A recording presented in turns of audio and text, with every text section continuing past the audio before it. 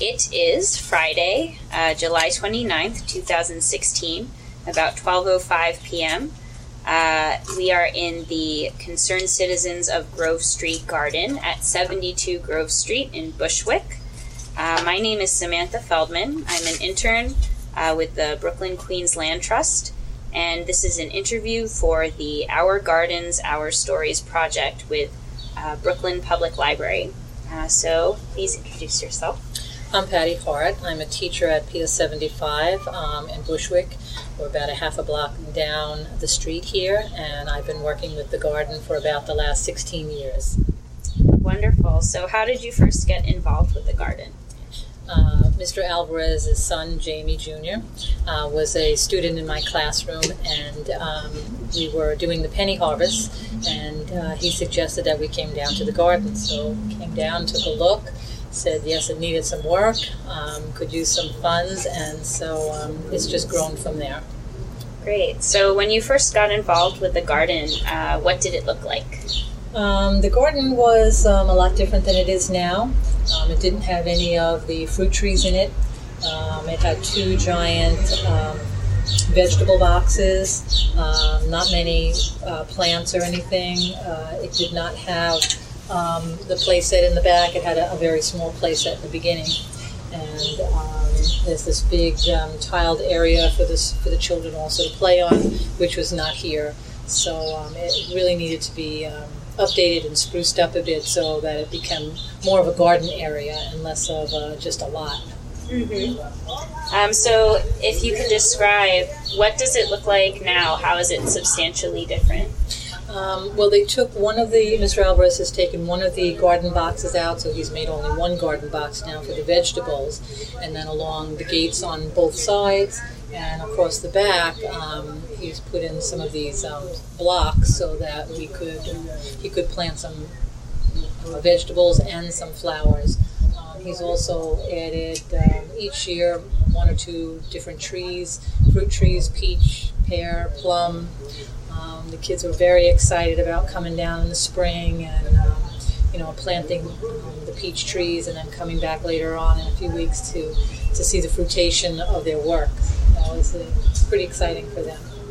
That's really great. So can you describe some of the things that you've done with the kids here in the garden? Most of the work that we've done here is cleanup and planting. So they usually come around March, April. They'll come in and help Mr. Alvarez kind of clean up from the winter. So they do some raking and some weed pulling, and it's really amazing to see that that's the first time they've had a rake in their hand, or it's the first time that they've actually put their hand in the dirt, and the squeals of delight as they find a worm. It's just it's a wonderful experience for them. Yeah, that's great. So did you notice any sort of changes in the neighborhood that may have affected the garden? The neighborhood has changed a little bit. It used to be a little bit rougher. It's a little bit quieter now, I guess, than when I first got here. People are more apt to need this garden because it's a place, sort of a refuge from being stuck in a hot apartment. So the front of the garden has a great area where the kids can play basketball or handball. They can come and just picnic.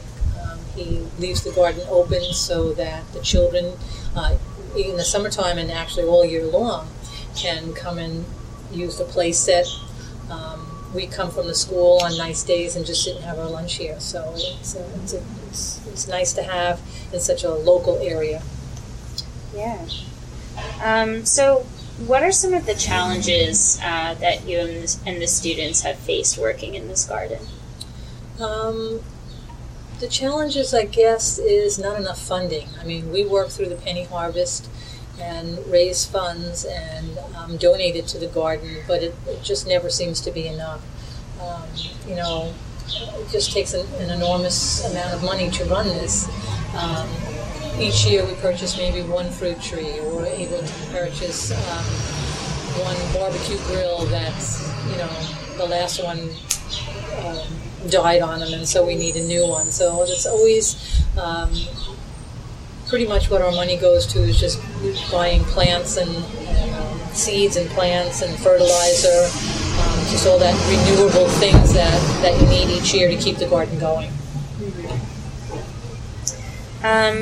So what have been some of the most rewarding things about working here in the garden? The most rewarding, I think, is to see the expressions on the children's faces when they come to the garden and learn for the first time how, beans grow or how tomatoes grow. And, they think everything is just, go to the food store and you pluck it off the shelf. They don't realize that there are some vegetables that grow above the ground, and some under the ground, and some on trees, and some on vines. And like I said before, just having a worm in their hand for the first time, or being able to play basketball without worrying about some bigger kids bullying them. It's a great experience for them, and someplace local that they can walk around the corner and here they are. That's wonderful. If you had any advice for future gardeners who came here, what would you tell them? That we're going to work in the garden? Yeah. Or to make a new garden for themselves? People who would come to this garden in the future, garden? In particular. Just to enjoy it. I mean, it's a great open space here. They need to make sure that they're courteous to the garden. I mean, a garden is just like a person, that we need to make sure that we, take only pictures and leave only footprints. Mm-hmm. So we have to keep it clean, and it's going to help our environment. We need these spaces in our little concrete jungle that we live in here. We need the trees, and we need our children to learn to take care of their communities and to grow as leaders and not just be followers. Yeah, that's great advice.